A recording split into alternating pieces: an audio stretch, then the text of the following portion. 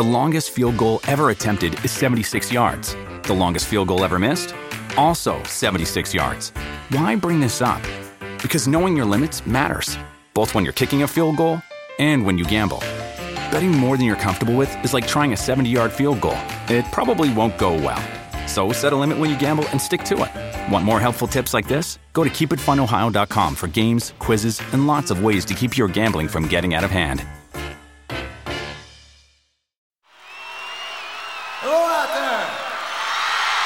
Yes, hello everyone, and welcome to the second episode of the None But the Brave podcast. I'm Hal Schwartz, and I'm here with my great buddy Flynn McLean. Flynn, how you doing? Doing pretty well. Thank you for asking. Oh, my pleasure. So there's been quite a bit of activity in Bruce World since we last spoke for the podcast. There has, and I never would have thought 2019 would have been this busy in Bruce Land. It is the truth. We got the first single from the Western Stars movie, which is Sundown. They also released an accompanying video, which is straight out of the film. I really like it. It is a bit unusual for a Springsteen live track. I'm using live in air quotes because this is really much more of a controlled setting than, say, like an arena concert. It seems like he really acted to recreate the music from the album in this setting, including the 30-piece orchestra. There is really not much of a difference between the studio track and the live version that they've released, although his voice, of course, sounds different without the studio trickery. He still sounds great, though. Yeah, I was going to say, I don't hear much studio trickery on his voice in this clip. And I can see what they were trying to do in terms of recording everything live, because obviously that wasn't how they approached this album. They recorded this one the album with so much people in and out all the time. And so to have everyone together, I'm sure was a real thrill, not just for the musicians, but for Bruce as well. I think it probably was. You know, one thing we don't know from this is this a single take, or since it's a movie, is it multiple takes of the song cobbled together into one version, which of course is totally acceptable for what they were doing. I do think that distinguishes it from obviously, say, an arena show.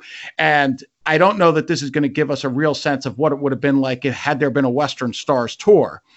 Yeah, I guess we really not sure of that, but I'm looking forward to seeing the whole film, to see this one particular track in context, to use one of our favorite words, just to see how everything would sound together.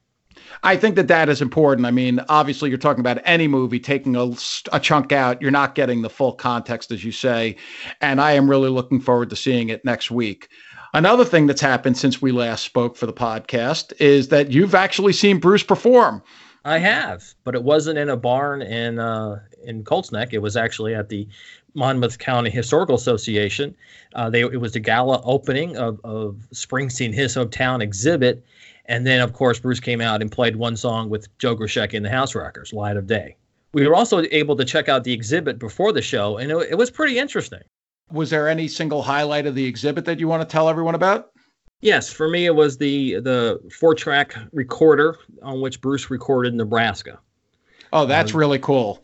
You know, I always, when I see something like that in a museum, I always think back to that was there when something special happened, when something special was created.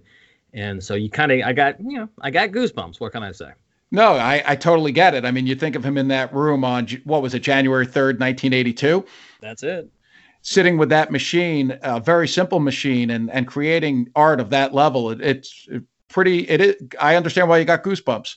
Yes, it was. What struck me though is that it was bigger than I thought it was going to be. But that's interesting. I'll have to see pictures of it. Yep. Hopefully, I'll get there at some point. I hope so. I think you'd enjoy it. Now, before we move on to our episode topic this evening, which is going to be the Springsteen Archive series, we did want to take a second and really thank everyone who gave us feedback after our first episode.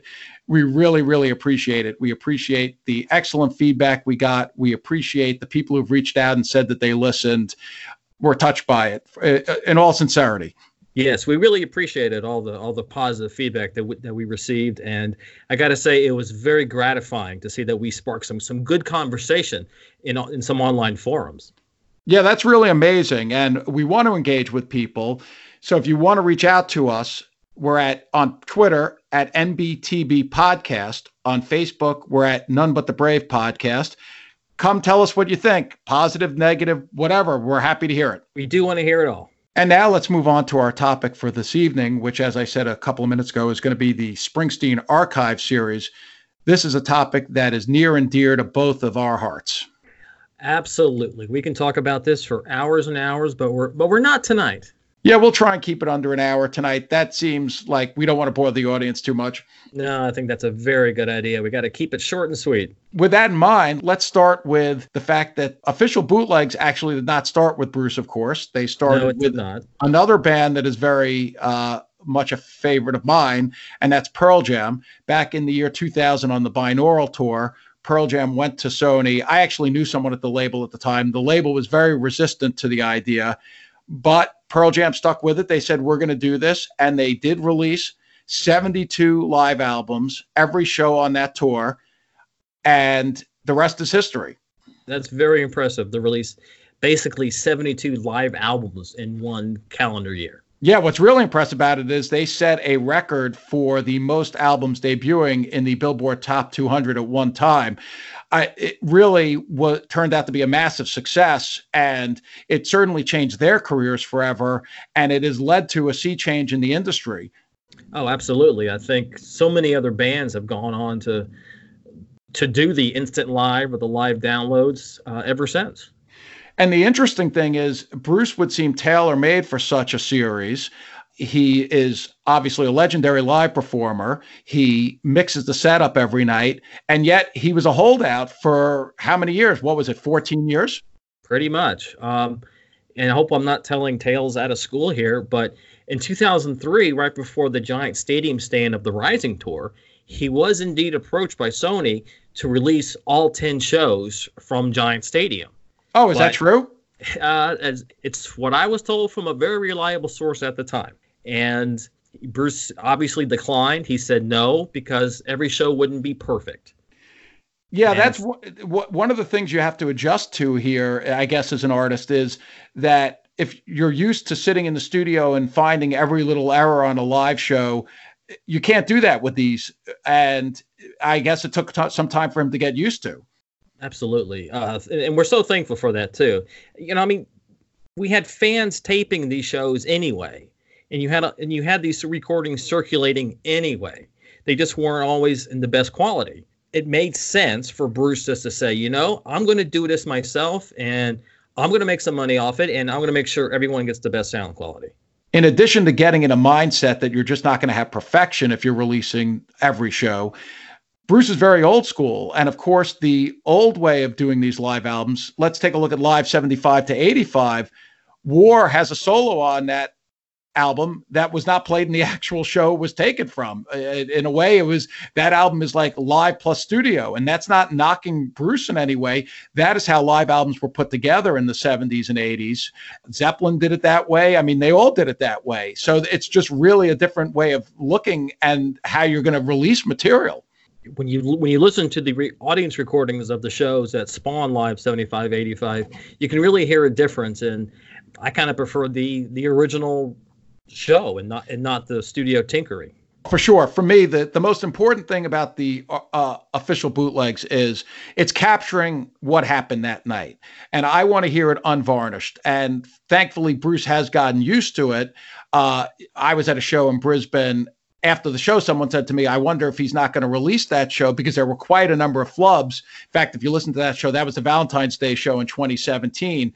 Back in Your Arms, basically, he starts a song. It's a complete train wreck. He says it's a train wreck. They go back to starting it. They had several other flubs, you know, and they put the show out, you know, and it sounded to me like they really had forgotten how the song went almost entirely. Yeah. And it is bold for an artist to put out there that his band, you know, totally forgot how to play the song. So he wouldn't have done that in 1985. No chance.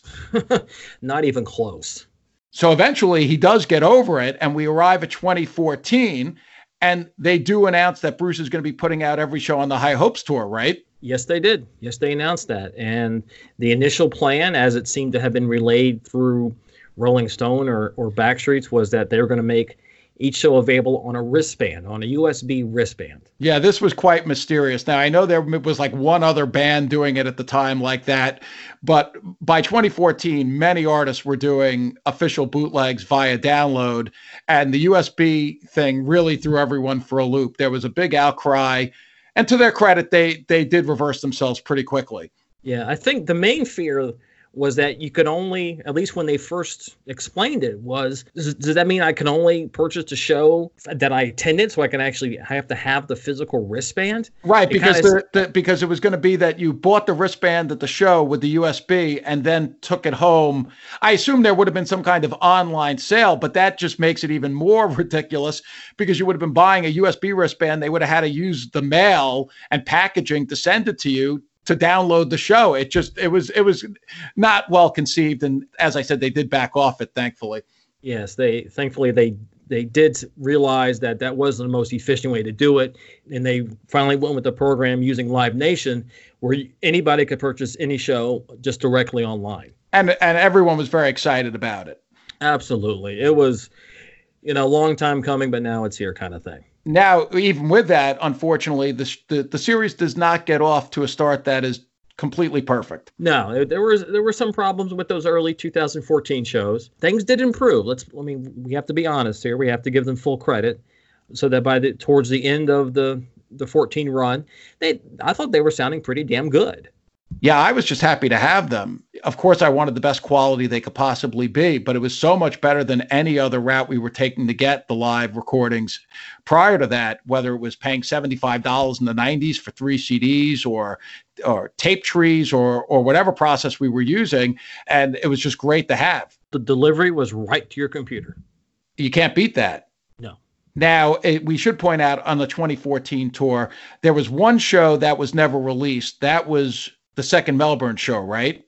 That is correct, yes. And that was never explained. They never said there was a technical problem. We don't know why that was not released. We really have no idea. We can speculate, but we have no actual concrete facts on the why. Now, there was a second show, which of course was the final show of the tour at Mohegan Sun, which we were both at. The final night of any Springsteen tour is a very important night. In this case, he was finishing a huge round of touring, 2012, 2013 Wrecking Ball, 2014 High Hopes. That night was a show that really a lot of people liked, but it was released and then shortly thereafter pulled. We don't know why that happened either. Right. What had happened was that the show came out just a few days after, the recording came out a few days after the show, as was the pattern at the time. And then in late June, I think July 1, the Live Nation site went down. I guess they lost a contract, or however you want to phrase it. And then when Nugs took it over that fall in November of 2014, there was no second Mohegan Sun show there. Now, it is strange that Mohegan 2, when the shows do come up on Nugs, is gone, because you can't really put that genie back in the bottle. The show was out. It exists in the world. You and I were there. Bruce did seem run down that night, and he did seem to lose his voice as the show went on. He did back-to-back nights with 2 very lengthy sound checks before each of those shows. I don't know if that justifies pulling that recording, but I guess we're never going to know the reason. Right. And once something is up on the internet, it's up there for life. So they might as well just put it back up on Nugs and take the money from people who still want to buy it. I don't think we should go too crazy fawning over Nugs, but really it is very important when they come into the picture. Oh, exactly. The Nugs site went live the same day the album's Volume 1 box set was released. And along with all the 2014 shows coming back up, Apollo from 2012 was there. And that's the first archive release. Right. I was going to say that marked the beginning of the archival series. And the Apollo was mixed by Clear Mountain, right? Yes, it was. As you know, Sirius, East Street Radio and Sirius broadcast that show live. And then about 2 weeks later, they were promoting the Bob Clear Mountain mixed version of the Apollo show. So they definitely had it ready, and it made a good entrance, I think, into the archive series. Yeah, I'd guess if we polled the Springsteen fan base, that would not have been their first choice for the first archive show, but it did get the series underway. And from there, it really flourished. I would theorize that they wanted to go with something modern and sounding great, but they didn't want to overshadow the release of the album's box set. And once we get into 2015, now the archive series gets fully underway. Even with Nugs involved, there were issues. Yes, there were. The first shows in 2015, we were so happy to have them, at least some of us were, that we were willing to overlook some of the sound quality issues. Some of them certainly sounded really good. I'm thinking The Tower from 75 and the opening night of the Meadowlands in 84. Yeah, that's a good one. But the Nassau Coliseum New Year's Eve show from 80, it didn't sound that much better than the bootleg.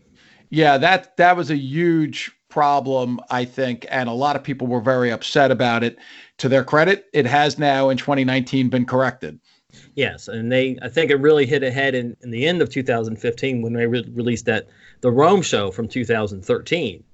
It had that great set list. It had Little Lucky Town, Roulette, Summertime Blues, and of course the second side of The Wild and the Innocent. But the recording they released was really not much better, or actually it probably was not better than an audience recording. Yeah, that one received a very poor response from the fan base. They immediately pulled it and said that they were going to remix. Now, unfortunately, I would say when they released the remix, it's still the worst sounding of the archive series. Yes, I agree 100%, but it was better than the first version of it. So got to give them credit for, as you said, for responding, for listening to the fan outcry. And then following Rome, they took a pause because the 2016 River Tour was going to be getting underway shortly thereafter, right? Yes, it wasn't much of a pause, though, because Rome was released in December of 15, and the tour kicked off in January of 16.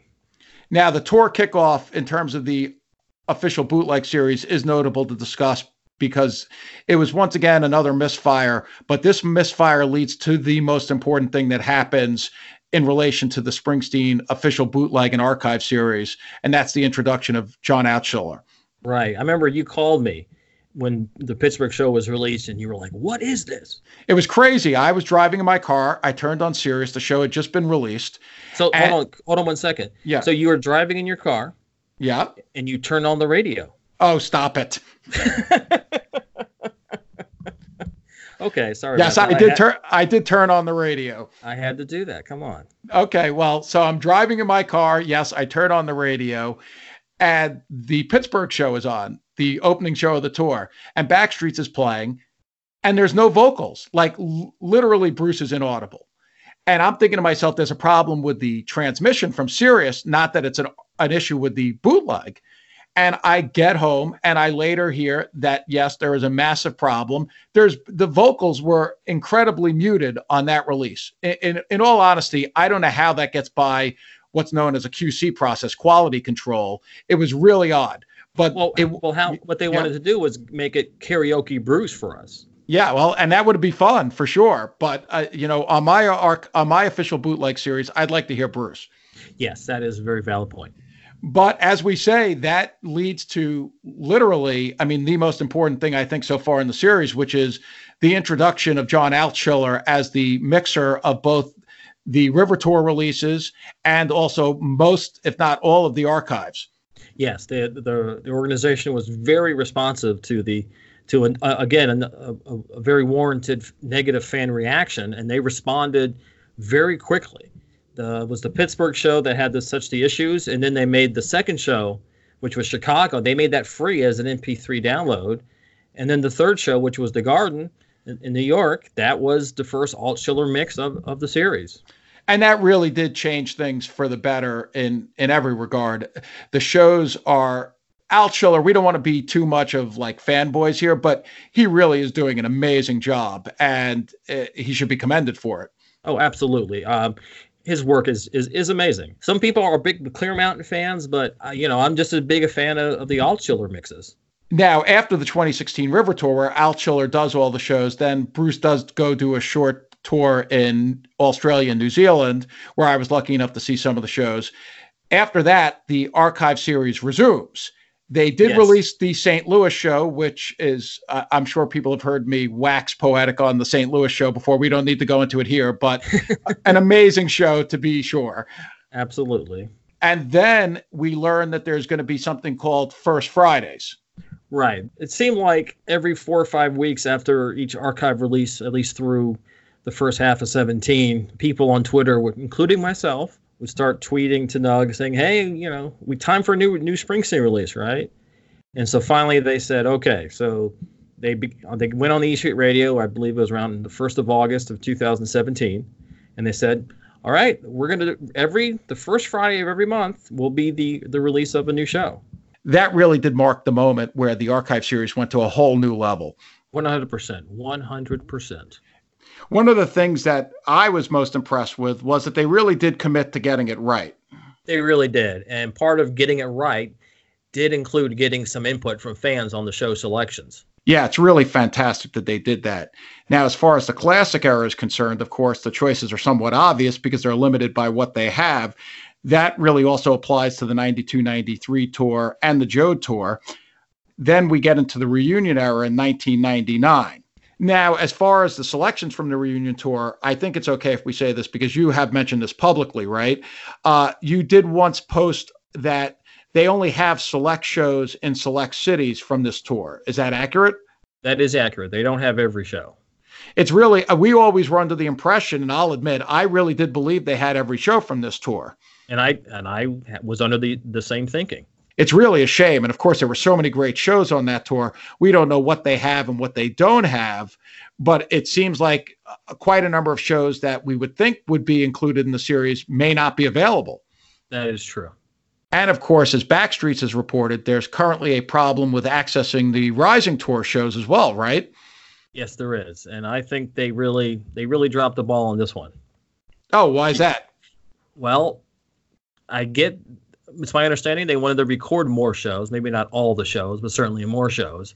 But they used a specific device or a technology that they didn't keep up with in the subsequent years. Well, as I understand it, and I guess from what Backstreets has reported and we've heard elsewhere, they used what was at the time a state-of-the-art system. Now, unfortunately, as happens with technology, that technology later went defunct and is no longer on the market. Right. And so now here we are 16 years later, and those recordings were never updated on the technology. Right. So what you're saying is they should have been transferred into another format sooner to allow them to access them. Exactly. Well, I mean, that's fair. It is very unfortunate what has taken place. They did somehow access the Helsinki show, which is released, but I don't think anyone reasonably would put that on the list of top Rising Tour shows. Oh, not at all. It's a standard European Rising show from that summer of 2003. It's got You're Missing and Worlds Apart, but there's no Counting on a Miracle. And really, we need shows from fall 2002 and later in 2003. For sure. I think it would be really great if they can access shows from 2002 in America or the Atlantic City 2003 show. You also mentioned the stadium shows from 2003 in America.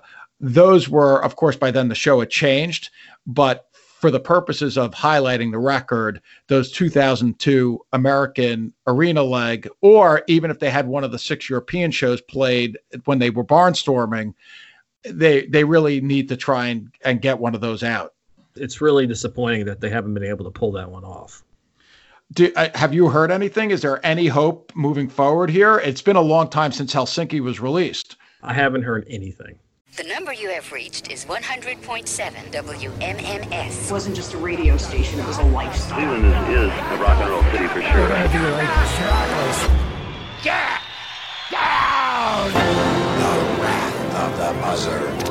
WMMS. Cleveland. The rise and fall of one of the most iconic radio stations in America. Profiles. The Wrath of the Buzzard. PROH Files. Subscribe now wherever you get podcasts. Welcome to us talking about our podcast for a minute. What's the name of that podcast?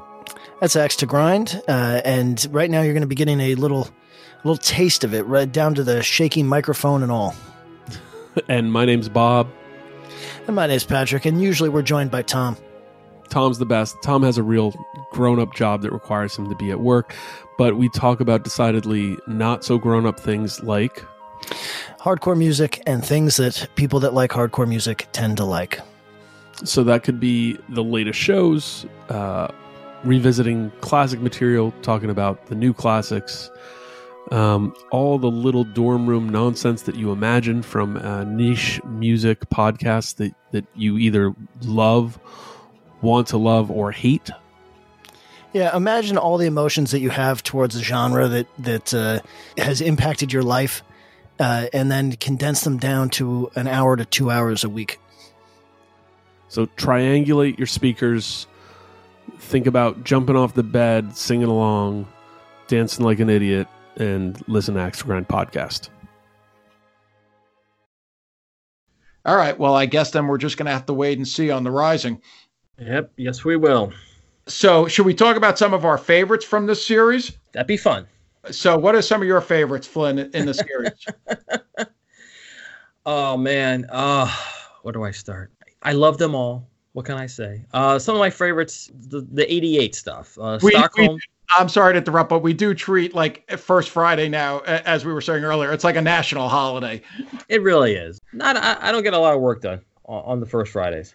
I mean, it's like every show has something special and something unique to it. Certainly talking about the Garden from 2000 with Blood Brothers and Further On Up the Road and Code of Silence, as well as finally hearing the entire Stockholm 1988 show. I practically knew the first half every second, but now to be able to hear the entire show is just, it's like, thank goodness. That's what this set's for. That's what this series is for. Well, and in addition to that, I think one of the things that it does, I don't know how many people they're capturing in terms of buyers for the series that aren't as well acquainted or, diehard Bruce fans, but it serves as such a document, the entire series, as to what Bruce has been doing live and why his reputation is what it is. One of the things that I really think is cool about the series is it provides both us and the rest of the fans a new opportunity to assess both shows we've seen and shows we haven't seen. And I've got to say, it's led to some surprising conclusions for me. For example, the Born in the USA Stadium Tour is not generally, I think, regarded as an artistic high point by a lot of fans. But listening to the LA 85 show that was released, that's become my go-to show on the Born in the USA tour. It just really full of life, that show. And it's made me reassess my thoughts for that leg of the tour, which I did see. Well, I'm gonna throw out a little thought here on that one, which is I'm gonna chalk that up to a recording bias. We really don't have a lot of excellent recordings, bootleg recordings from the 85 tour. Let's be honest here. A lot of we got into the bigger venues, we got into the stadiums. The sound wasn't exactly the best, and you didn't have the best tapers in the first 15 rows or whatever. And so now you have this perfect show, and you can hear every little nuance of the performance. You're hearing it basically for the first time because you're hearing.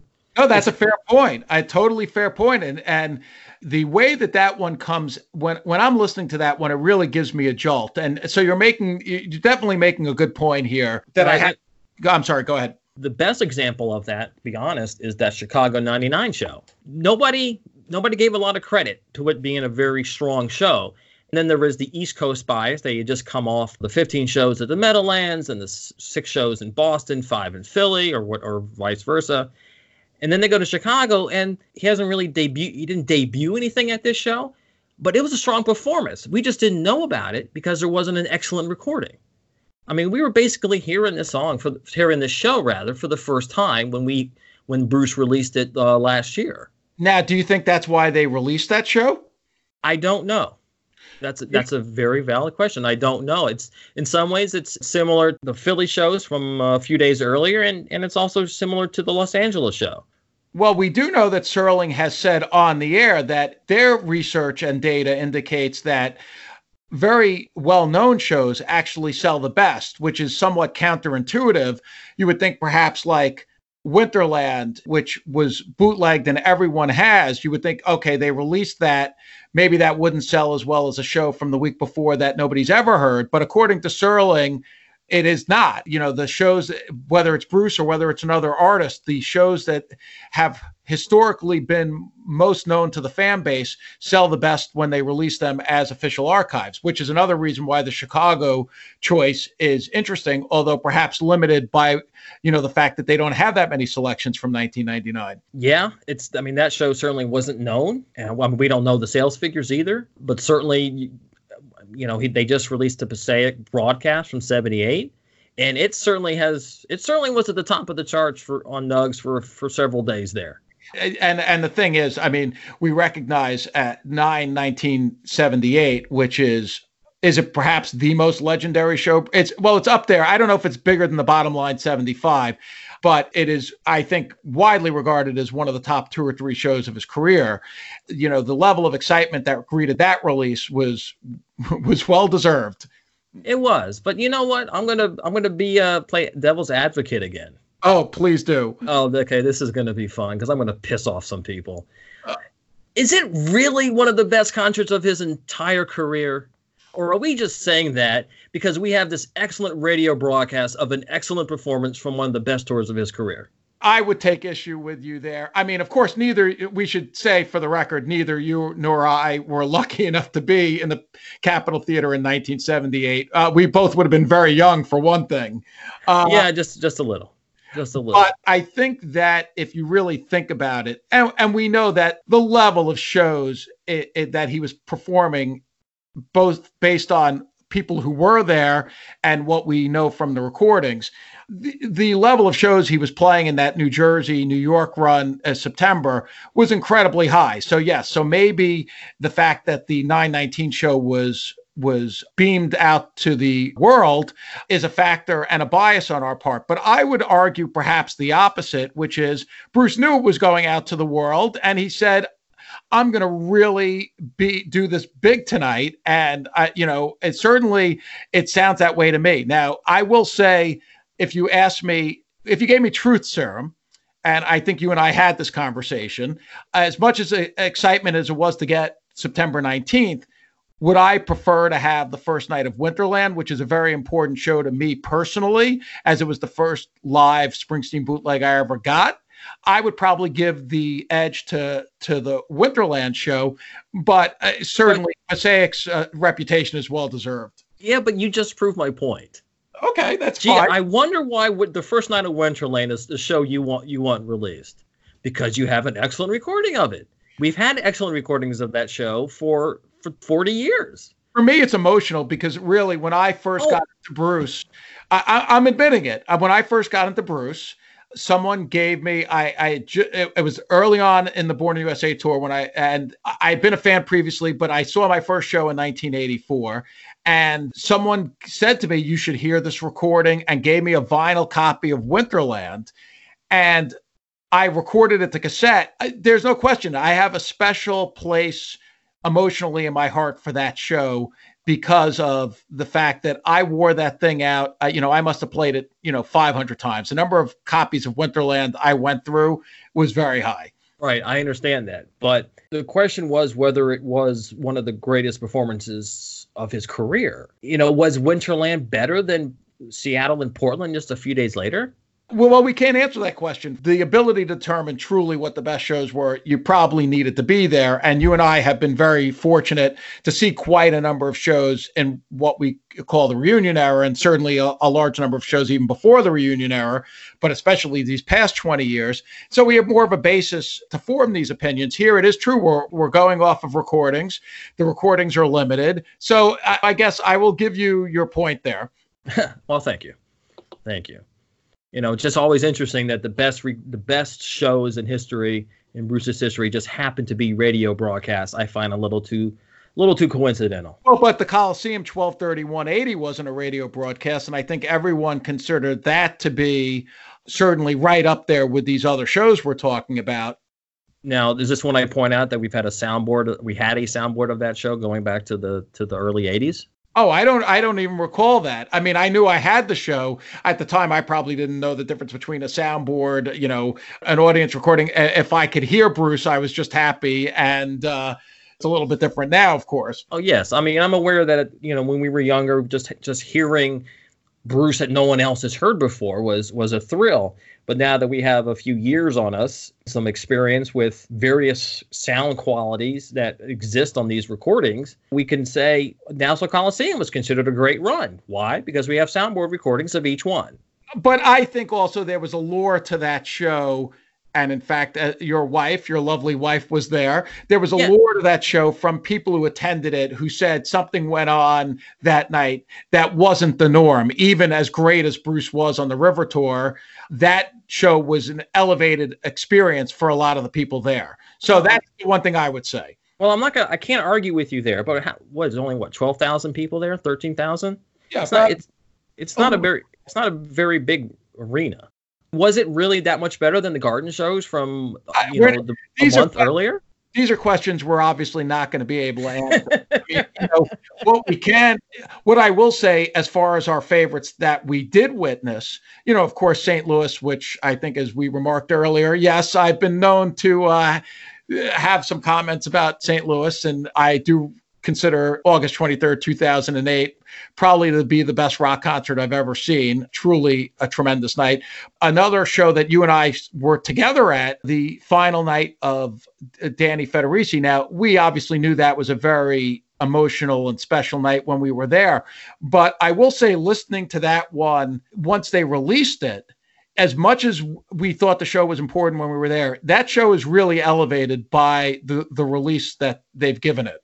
Oh, 100%. It's like the Magic material really hasn't lost its appeal. I mean, it still sounds pretty darn fresh to me when I listen to one of these shows, and to hear that one at full blast, they're going full speed at that show for the entire night. And it really does come through on the recording. And you're right. I do have a fresh appreciation of that one from the release. To know what would have been going through the band's minds that night, it was not a secret. I mean, obviously the band would have known. And certainly I went to that show because someone had said to me, unfortunately, Danny was going to be leaving the tour and I was in New York and I came up special because I was not planning on attending that show. There was a sadness. Is that the right word? That is the right word. And in a way, the recording is so energized, but I do think there are moments where that sadness comes through. I mean, obviously, when Bruce is paying tribute to Danny with Sandy, but to me, it's the version of This Hard Land, which was an unusual version of This Hard Land because Bruce counted into it, and it starts with the band as opposed to Bruce being solo, which is how I think he normally starts it. And there was a poignancy to that, and that was a song that was not played at any other point that year. So it was a special selection for that night, and there was a poignancy to it that really does come through on the recording. My thoughts on that song were that he played it where Promised Land usually was. And I think it took people 30 seconds to realize, hey, this isn't Promised Land. This is This Hard Land. And certainly the line, stay hard, stay hungry, stay alive, carried extra resonance on that night. And yes, all that comes through on the recording. Interesting question. Do you think that since it started unusually with the band, do you think he did that intentionally?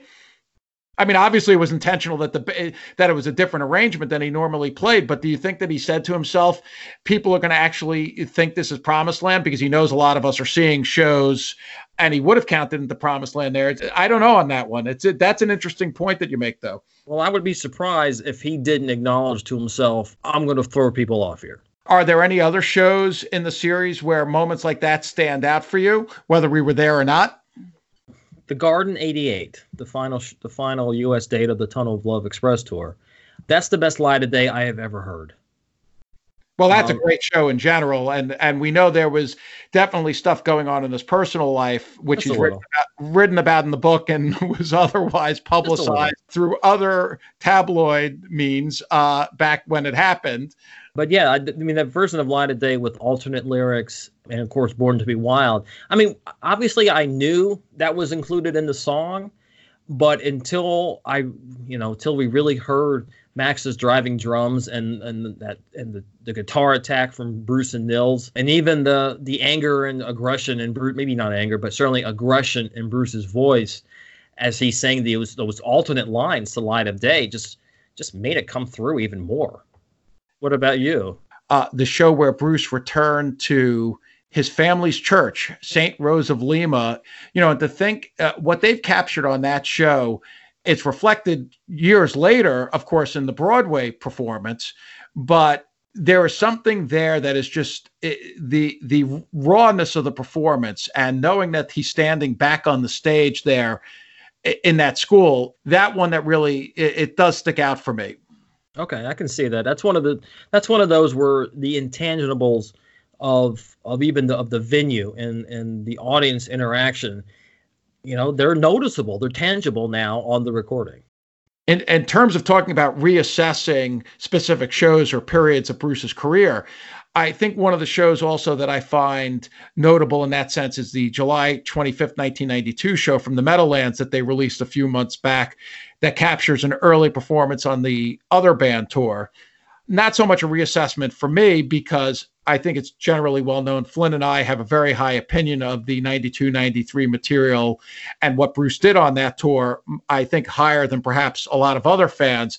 But this recording did give people a chance to hear the tour in a context that they otherwise hadn't heard it. Flynn, what do you think? Did you get the sense also that there was perhaps some reassessment of what was being done there? I do. I think people gave it another chance, being able to hear, again, a perfect recording and hearing the little nuances here and there, the little riffs here and there.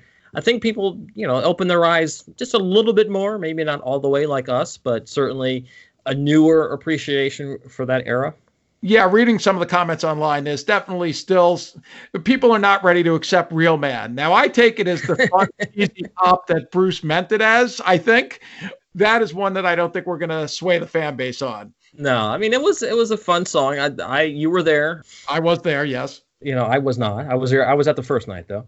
It's a fun song. It's corny, like Bruce said it was, and go with it. You have some fun. But it's just so cool to be able to reevaluate and hear, as you're saying, who would be listening to a show from 1992-93 these days? I don't even think you and I listened to that many shows off the 92-93 tour in terms of unofficial recordings. And not anymore, anyway. That's the beauty of the series, that it's out there now. People can listen to it. They can assess for themselves what took place. Maybe some of them saw the tour. Some of us did see the tour, gives a chance to revisit. Look, it's just great that we have them.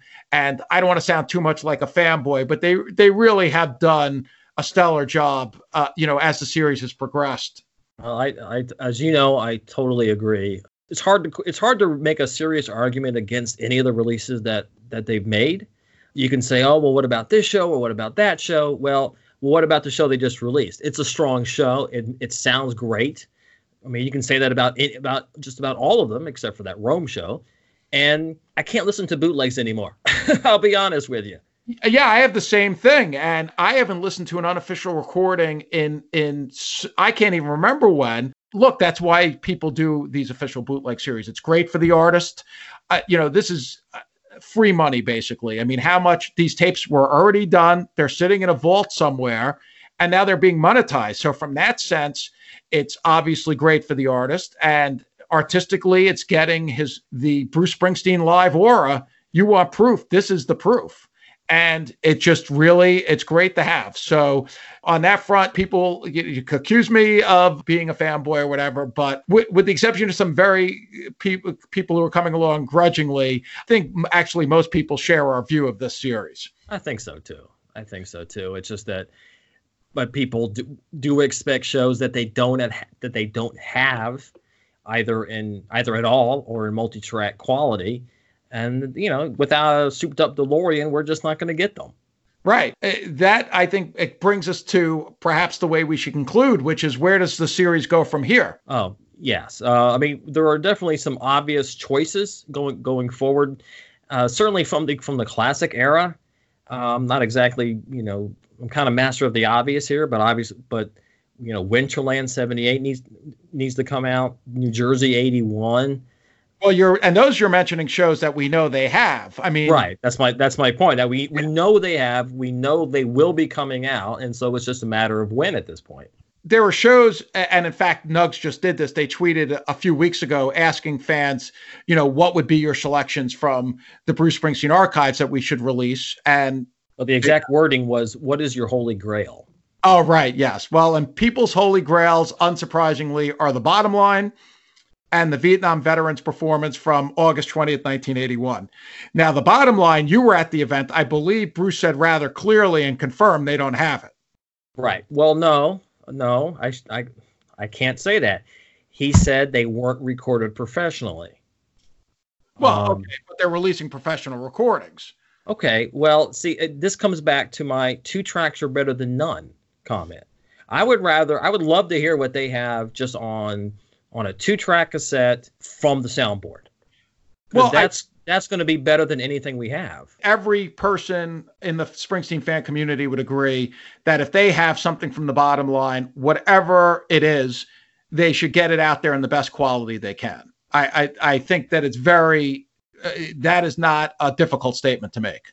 No, it's not. But what I'm trying to say is to Bruce and his people, whatever they have, whether it's, I don't care if it's, 24 track or 2, whatever they have is going to be better than what we have. And I want to hear that, especially, considering the historic importance of those shows.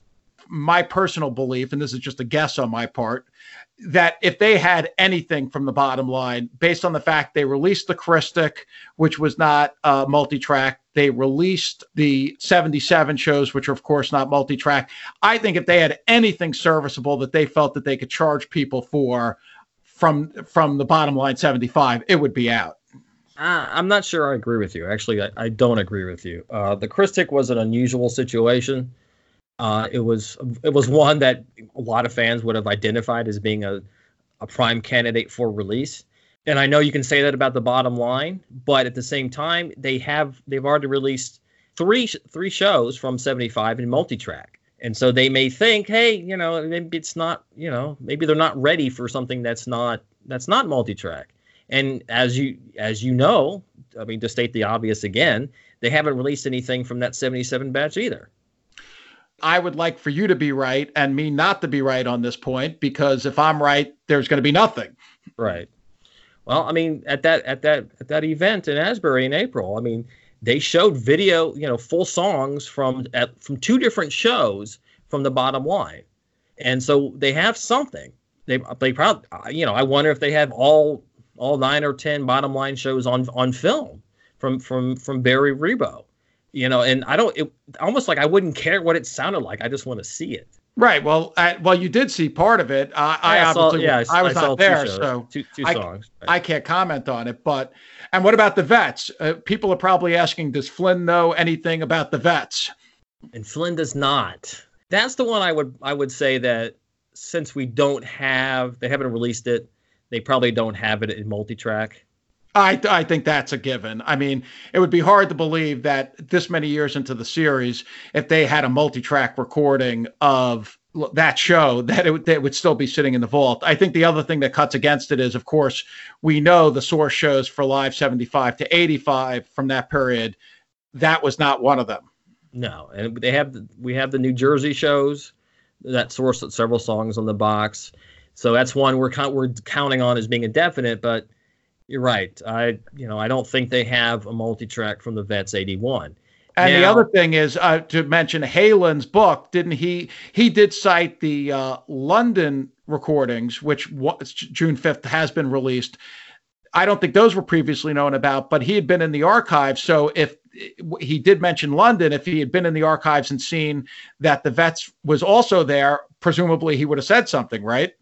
Presumably, yes. But see, to me, this is another opportunity or another chance to say 2 tracks are better than none. If they have any kind of cassette master from the soundboard, that should be released. Yes, and without question, that show is of significant historical importance.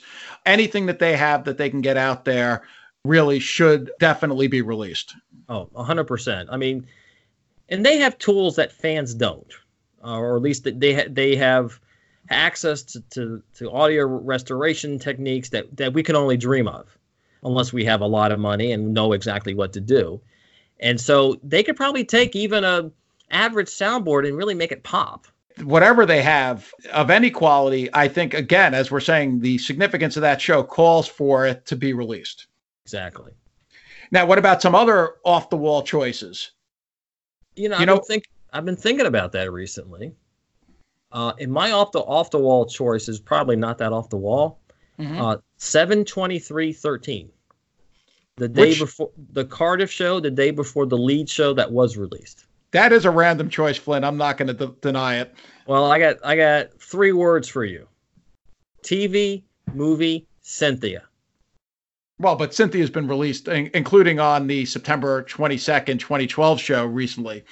That's the only E Street Band release of it. Okay, but TV movie with Cynthia? And I think there was a little roulette in there, and Eric Burden came out for we got to get out of this place. It's not a bad show at all.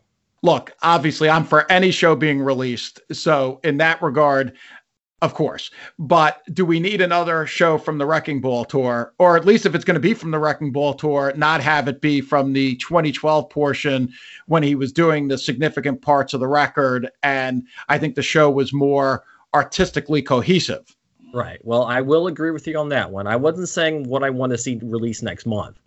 I was just going for off the wall because the next Wrecking Ball release should be something from the fall of 2012. And then after that, maybe we go back to Europe, or maybe we circle back to maybe the first leg in the U.S. Or, of course, the legendary Fenway show that people seem to be dying to see released. Of course, I'm going to, what I'm going to say is, and I don't know if they have it, that's the Count Basie rehearsal show from March 23rd, 1993, which was, that was really a bonkers sort of night. Bruce came out and said he was going to do a bunch of songs that he doesn't normally play. It included, really from out of nowhere, a song that we've already discussed and is now more routine, but at the time, This Hard Land was a long lost outtake suddenly being performed on stage. It was really crazy. And that was at a time when he wasn't exactly pulling out, today it's not that unusual for him to play an outtake, but at the time it was really, really unusual. And then totally out of nowhere. Yeah. And then, that show also includes certainly a one-off cover that I am sure will never be repeated. And that was Bruce doing an impromptu version of Billy Ray Cyrus's Achy Breaky Heart, which some people are probably like, what? But really was quite a high point. Yeah, that was quite the mind-blowing night. I wish I was there. I remember calling the Backstreet's Boss hotline and hearing the set list and being pretty blown away, to say the least. And again, that show, it kind of roadmapped the next 5 years of his career. And to me, it's important just in that way. Yeah, totally. And hopefully if they have that, I don't know if they'll have a multi-track of that. But I'm gonna bet against a multi-track, but a two-track DAT. Imagine, the Dublin 93 soundboard from it's like the second half of the show. Mm-hmm. Imagine the Basie in that quality. Yeah, well, and of course the Basie is a show that is available in very, very low quality. For the time period, yeah. We've tried. I'm not condemning anyone. That's just the reality of the recording. Right. So, and anything else? What about of shows that not necessarily Winterland, because we know Winterland is presumably going to be released at some point. But what about shows that we know they have that we feel, you and I feel that should be released? Well, I see you bring up Winterland, so my mind goes to Berkeley, 78. That was a show that was recorded, and 2 songs, Prove It and Paradise by the Sea, were played by the King Biscuit Flower Hour. Right, yes. So, we know they have that one. It seems to be, people seem to forget it in the amongst the 4 radio broadcasts, but it's one they do have. Anything from the classic era that they have should be released. And in fact, that's one of the complaints you read a lot online, that they're not getting to that stuff quickly enough. Why release, 2 shows from 2012 when you haven't released Winterland yet? And I think we're of the understanding one of the reasons is because they have a limited amount of stuff from 1975 to 1984, and they're spreading it out so that they don't go through it all in just a brief period. Oh, I totally agree. You can't, excuse the expression, but blow your load quickly, and then because you have nothing else to look forward to. Wait, Flynn, we have not put any kind of adult language warning on this show. Well, okay, you don't exactly. We should probably. You're getting a little punchy. Maybe we'll wrap up here in a moment. I think we should. You know that I'm going to put out a word for, and I know there have been several 2012 shows released. The Paris July 5th, 2012 show, I think that's a show worthy of release. And also, we don't know if they have it from the reunion tour, but of course, May 8th, 2000, which you and I were together, that was quite a performance. Yes, it was. And, we have an excellent recording that was mixed from several wireless sources, but who mixed that? I mixed the audience with an already, with the wireless mixes already together. So I didn't mix from scratch. I don't know who mixed the wireless. Oh, that's actually information I didn't know. Really? Yeah. All right. But you did a good job on that one, but we need it replaced. Yeah, we do. Even the best recordings like that they're crap compared to what they could do with the full multi-track. Yeah, again, not to kiss up to John Altschuler too much, but just really every month it's really great. His work is amazing, and I'm thankful that they brought him on, and that they've we love the multi-track sources, but at times we want shows that are outside that scope. Do you get the sense that they're going to move beyond the multi-tracks? I mean, I think you do have some insight. I don't know, honestly. One day, and I would like to think they could put those out with less overhead. They don't have to have John Altschuler mix 24 tracks. They could just mix take 2 and just punch it up as best they can, and they can do a lot. And maybe charge a little bit less. Maybe the third Friday series, which has all the 2-track soundboards. My thought is that if they have 2 tracks of some of the legendary shows we were just discussing, they will probably get to it. I don't think they're going to release too many random 2 tracks of shows that aren't talked about very much, both because of what we said where, Serling was saying the better known shows sell better. And also they've got so much available with the multi-tracks. Yeah, they do have from 05 to 13. I mean, I think almost every show is multi-track. And so they can easily go back to those when they need they need something that's going to blow our socks off sound-wise. So last question before we wrap up. I'm just curious. I think our listeners will be curious. True or false? These are picked like a couple of days in advance. False. Yes. These things are chosen months in advance, to my knowledge. And yeah, they got to pull the tapes. They got to pull the tapes from the archives. They got to send them to Altschuler to mix. He has to have time to mix them. Obviously, with his work on the 16-17 tour, he can do them quickly. But with something with the show he probably doesn't have presets for, it's going to take him a little longer. Well, and more of the point I was making is that the thought is being put into this. These shows are not being selected at random. No, they're not being pulled out of a hat. Which is good. Which is good. People are picking them who know what they're doing. Well, let me just get to a little bit of business to wrap up here. None But the Brave is a presentation of Bull Market Entertainment. Please subscribe to our show. You can go on Apple, it's there, or any other podcast platform of your choice. We'd love it if you give us 5 stars. We love those stars. Those stars. We do.